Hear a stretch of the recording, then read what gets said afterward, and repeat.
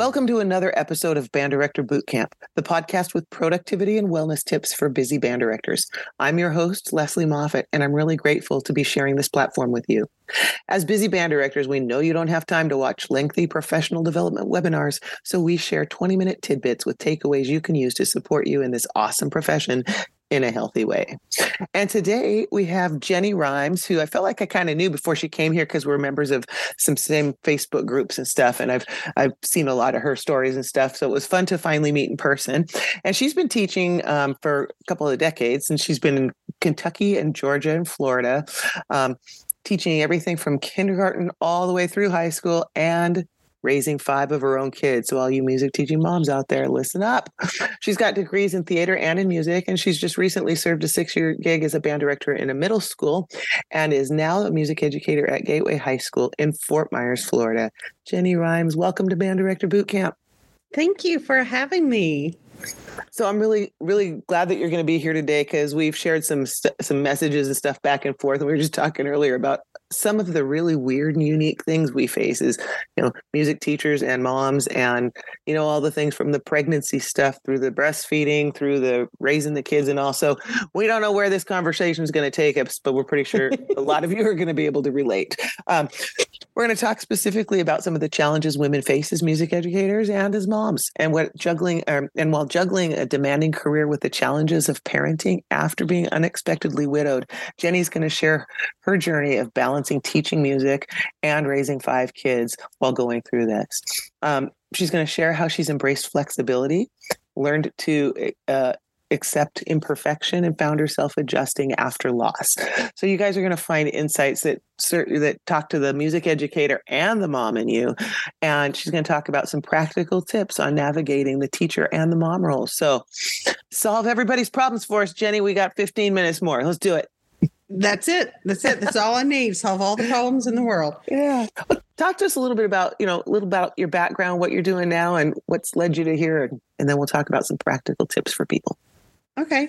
Well, I actually went to college as a theater major, and I was like, I had done music since I was little, and I'd been in band and I'd been in orchestra and I sang in chorus and everything, but I got to college and I really wanted to do theater. But I had basically finished my theater degree within 4 semesters because I took so many theater classes. And my counselor called me in and said, "You're going to lose your scholarship if you don't find something else to take some hours in." And I'm like, "Okay, well, I'm a music minor. Can I bump it up to a major?" And they said, "Sure." So I took the music theory classes. Oh my gosh, that nearly killed me. The ear training, because I didn't start it till I was a junior. So I'd taken 2 years away from taking serious music. So I had a lot of catching up to do. And then I graduated from Agnes Scott College in Atlanta. It's actually in Decatur, just south of Atlanta. And had a fabulous time. It's an all-women's school, all-women's college. And I made some of the best friendships of my life there. And lived for a year in Atlanta, discovered that nobody wanted to pay me for that, for a music and theater degree. They wanted me to donate my time, and well, that didn't pay the bills. So I called my parents, who were living in Paducah, Kentucky, and said, I don't know what to do. And my dad said, "Well, why don't you come home? You can live at home for free. You won't have any bills. You can go to Murray State University, which is in Murray, Kentucky." It had an excellent music education program. Get your degree in teaching music, and then you can go out and find a job teaching. I'm like, sounds good. Because when I checked in Georgia, they said you had 1 semester worth of classes and 1 semester of student teaching, and then I would be certified. So I'm thinking Kentucky's going to be about the same. I get to Murray State, and they're like, "Oh no, you have 2 more years of coursework." Because Georgia required 1 music methods class. Kentucky required instrumental methods, orchestra methods, choral methods, general music methods, all these other things. So I eventually got my degree and started my career as a music educator in Hinesville, Georgia, just off of Fort Stewart, south of Savannah.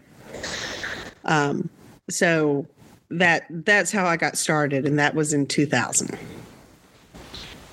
So you thought you were going to do something else and kind of just get this on the side. It just veered sideways. Well, you don't just kind of just on the side become a music educator, as you found out. It's a little more involved than just that 9 to 5 kind of gig. So talk to us a little bit about raising your kids and how things were working for you, and then when things changed and what you've learned. Because I think a lot of us go through changes. I know I've talked to folks whether it's, death of a spouse or divorce or moving or all these things. So all of us deal in different forms of this. So if you could talk to us about that, I think it'd be really helpful. I don't think I realized how lucky I was until recently when Chris passed away in May.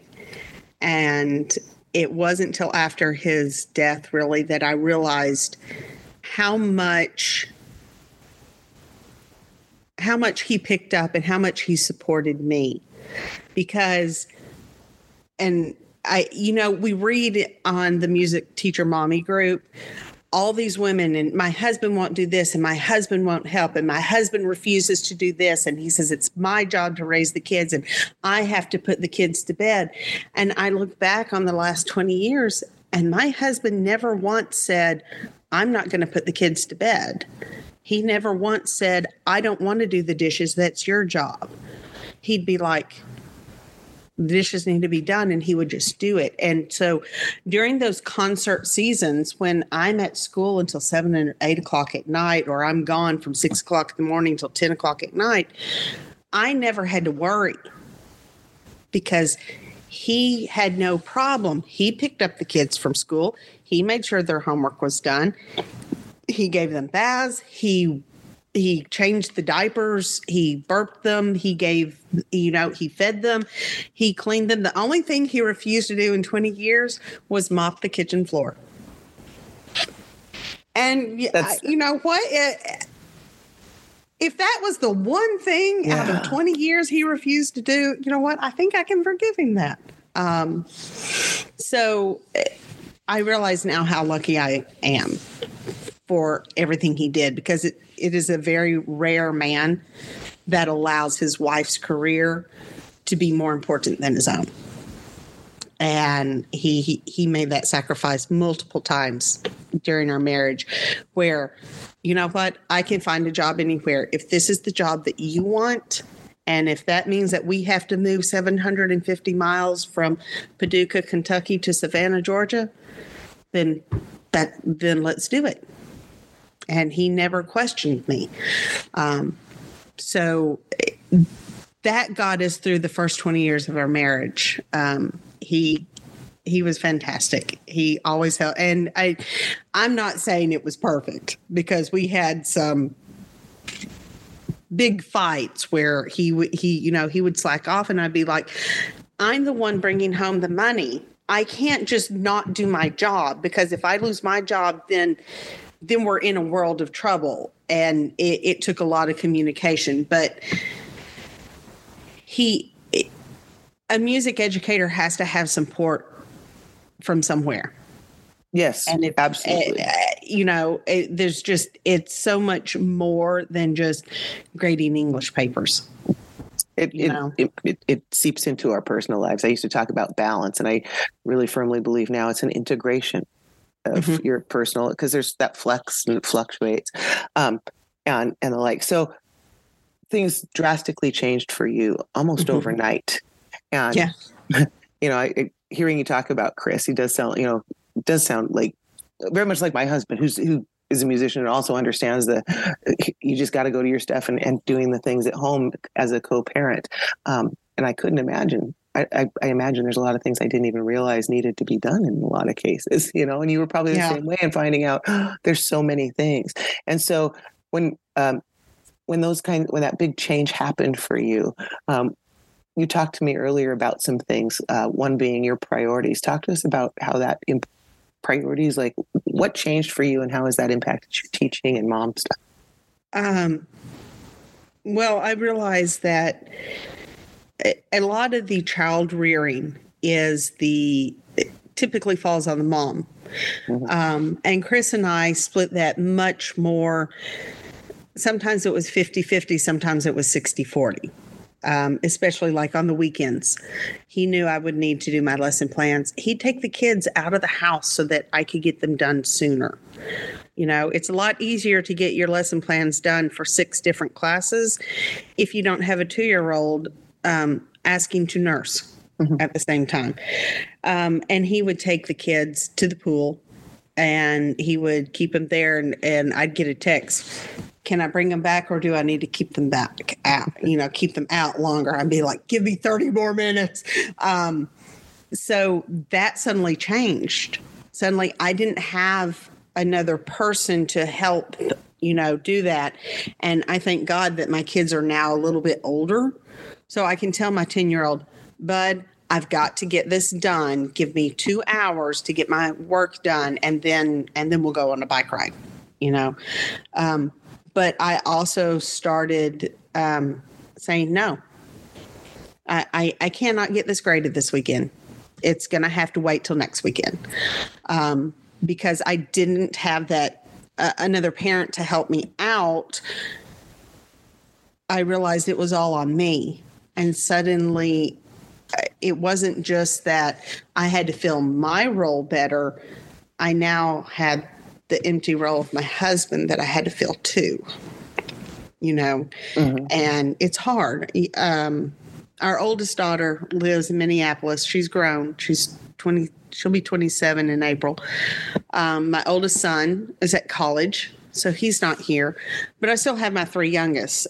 Caleb is 17, John is 10, and Maggie is just 8. So my 2 little ones, and that's what, I think what scared me the most is my older children have those memories of their father. They're going to remember them. But how do I make sure that my 10-year-old and my 8-year-old never question how much their father loved them? I never want that to be a question in their head. And I realize it's going to take me picking up the slack and making sure that I constantly remind them, Daddy loved you. Daddy is still watching you from heaven. And making sure that I do all those things with them that their father used to. And that if that means that my lesson plans are a day late, then my lesson plans are going to be a day late. And that's hard for those of us that are control freaks. I mean, I'm just assuming you probably like to, Yeah. Oh, yes. It just totally stresses me out when my lesson plans are late. Right. And I got to the point where I would send my my administrator, an email saying, I'm really sorry, but my lesson plans are coming. If you really need to see something, here's a picture of what I wrote. And because I do all mine by hand. Mm-hmm. And then I type them into the computer and send them to the method that we do. I'm like, but if you really need to see them, they're right there. But they have never questioned. Yeah, I was going to say, and it was okay then, right? Yeah, I think sometimes we don't even think to ask or to, we're always giving everybody else grace. And sometimes that, not so, yeah, we have to also be able to do that and to just ask. I mean, and it's hard to accept it because as musicians, everything has to be precise. It's 1, 2, 3, 4, 1, 2, 3, 4. And when it's not exact, we get, anxious. So learning how to let go of that perfectionism has been really difficult. Like I'm not going to turn my camera around so you can see, but my living room looks like an F5 tornado just tore through the middle of it. It is what it is. It is. And when your household help is a 17-year-old who is, in college level courses and an 8-year-old who still sleeps with stuffed animals, something's got to give. Yeah. So, yeah.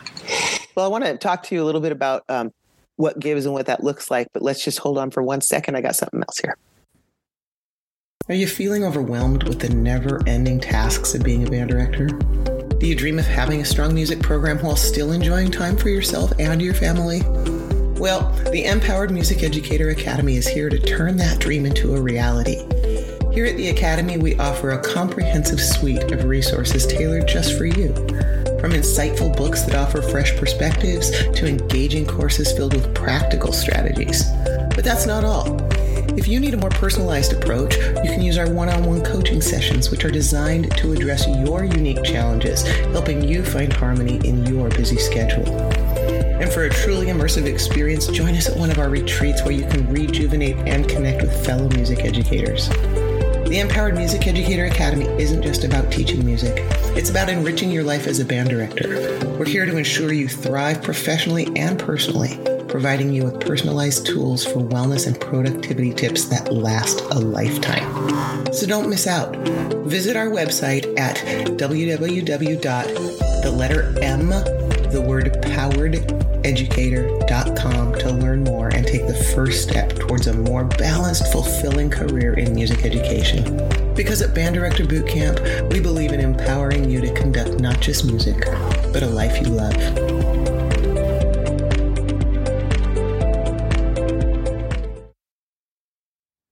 All right, I am back with Jenny Rhimes. And as we finish up here, I want Jenny to just take a minute. She said a phrase to me that I think was really important. And I found myself doing this in the last 5, 6, 7 years.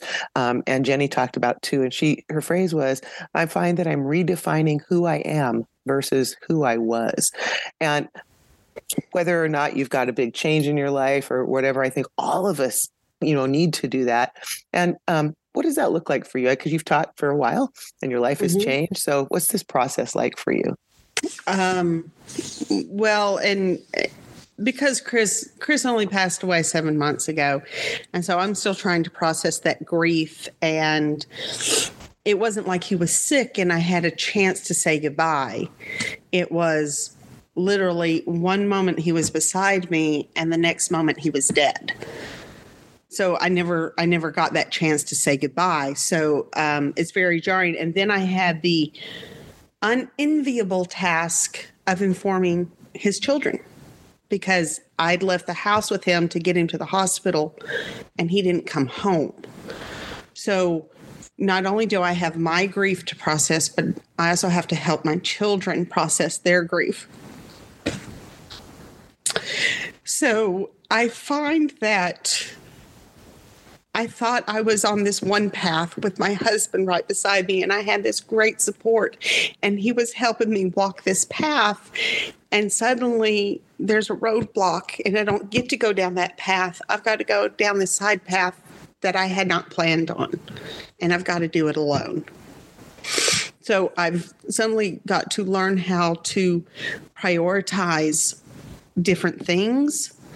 I've got to learn how to adapt my teaching. And, once upon a time, I would call home and I'd be like, Chris, I'm sorry, I can't come home. Can you take care of supper? And he'd be like, yeah, I got it. And now I'm having to tell my students, no, honey, I can't stay. I have 2 kids getting off the bus and I can't leave them at home alone for an hour and a half. So I used to have that safety net, and I don't have that safety net anymore. So learning who I am and I was the leader when it came to my career, and he was pulling the house weight beside me, and we were together. And now it's just me. So I've got to decide which way do I go? Is my home life more important right now? Or can I tell my kids, listen, guys, I know we wanted to do this, but we're going to have to put that on pause and we're going to have to do this instead. And then we'll come back to it. But on the other hand, I want my children to learn that it's okay to put somebody else's needs first. Occasionally. And occasionally you can tell that part of your life, nope, this. So it's learning to recognize what is important and when to take those particular steps. and I don't always make the right decision. Well, I mean, I make lots of mistakes, and there are many nights behind closed doors that I cry into my pillow, and I'm just like, this was so much easier when I had my Chris with me. So, yeah. Sorry.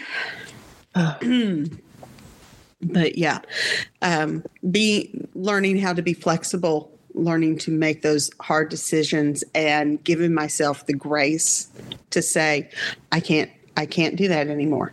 I just can't. And I find myself becoming more okay with saying, I can't do that. Music educators, we try to do it all. We're control freaks and we're perfectionists. Aren't we? And oh my gosh. Yeah. And so it seems like super easy when you say, just saying no and all this. And we know in reality, no, because if I say no to this lesson planning, I have this stress then that's eating at me. So am I really even present with my own children because I'm thinking about what's not done or that? And so it's so easy to say, but it's so hard in real life. All the obstacles being there. And navigating it, having to do it in real time and leading others through it. Yes. Right after a pandemic where we had to go through all kinds of crazy stuff and all. So the adaptability, wouldn't it be nice not to have to be this adaptable sometimes? Oh, yeah. Thanks for being so, music teachers, we can do it. Yeah. Well, thank you for coming on here and talking about this. I think we could probably do a several hours long episode just on sharing stories of what, just that I didn't have people to talk to 35 years ago when I was nursing a baby, and women didn't teach high school band back then, right? I hid in a closet. That's two of the things that I wrote down is that breastfeeding in and of itself is a whole nother skill level that if you don't know anybody in your personal life who did it, or if they didn't do it well or didn't do it long, who do you look for? Who do you contact to say, hey, I don't know what I'm doing? So that's something. And then you have the whole aspect of, I'm in a male-dominated profession, which has its own unique challenges. Yes, I see lots more episodes unfolding. I mean, just talking about things that, just recognizing them. I mean, First of all, too, because the expectation for me was that I was doing all the evening events and everything like all the other high school band directors who, when I had a principal say to me, Lesley, how come all the other high school bands are at all these other events? I said, because they're men. Let's be honest. They're not having babies. They're not nursing. They're not doing the mom things at home. I said, and I know men have other I've talked to men who are like, hey, we had other things. And I can't speak to that. When the baby is sick, who do they cry for? I know. 99.9%, not all the time, because my oldest son was like that. He wanted me to nurse, then he'd want his daddy to hold him. There you go. Best of both worlds. But 99%, they want mama to hold them when they're sick. And I mean, what do you do? Yeah. Well, a lot of the things you talked about, the adaptability and just priorities. I sometimes think my priorities could have been different when my kids were young, and and I would change things. And so I do that now every once in a while. Even though my kids are grown, I still want to make sure I don't rip them off on that. So thanks for sharing your story and for talking about some, practical things too of what people can do and the like. I think it's really helpful for a lot of us out there who are juggling two very, very busy and involved and important roles. Right. Plus all of the other things in life that go on. So thank you so much, Jenny Rhimes, for hopping on here tonight with us, and to thank you. You're welcome. Yeah. Thanks to all you people who show. Oh, go ahead, Jenny. Anytime you want me to come back, I can talk for hours. You guys out there don't know this, but we set stopwatches to try to keep these short because, man, we get talking and we could go on forever, but we know you guys show up and want the 20-minute takeaway. So today's takeaway, hopefully, if you heard something of yourself and realize you're not alone out there, and there are ways to work through some of these challenges. And there are some awesome Facebook groups out there that are really supportive. Find some of those, because some of the music teacher ones can be a little cutthroat. Yeah, just saying. So yeah, there's that support group out there of different kinds are super important. So Thanks for bringing up the topics, and thanks to all you folks that keep showing up and making a difference for kids' lives every day through the magic of music education. The work that you do matters, and so do you. Join us next time on Band Director Bootcamp for another episode of productivity and wellness tips to make your life a little easier.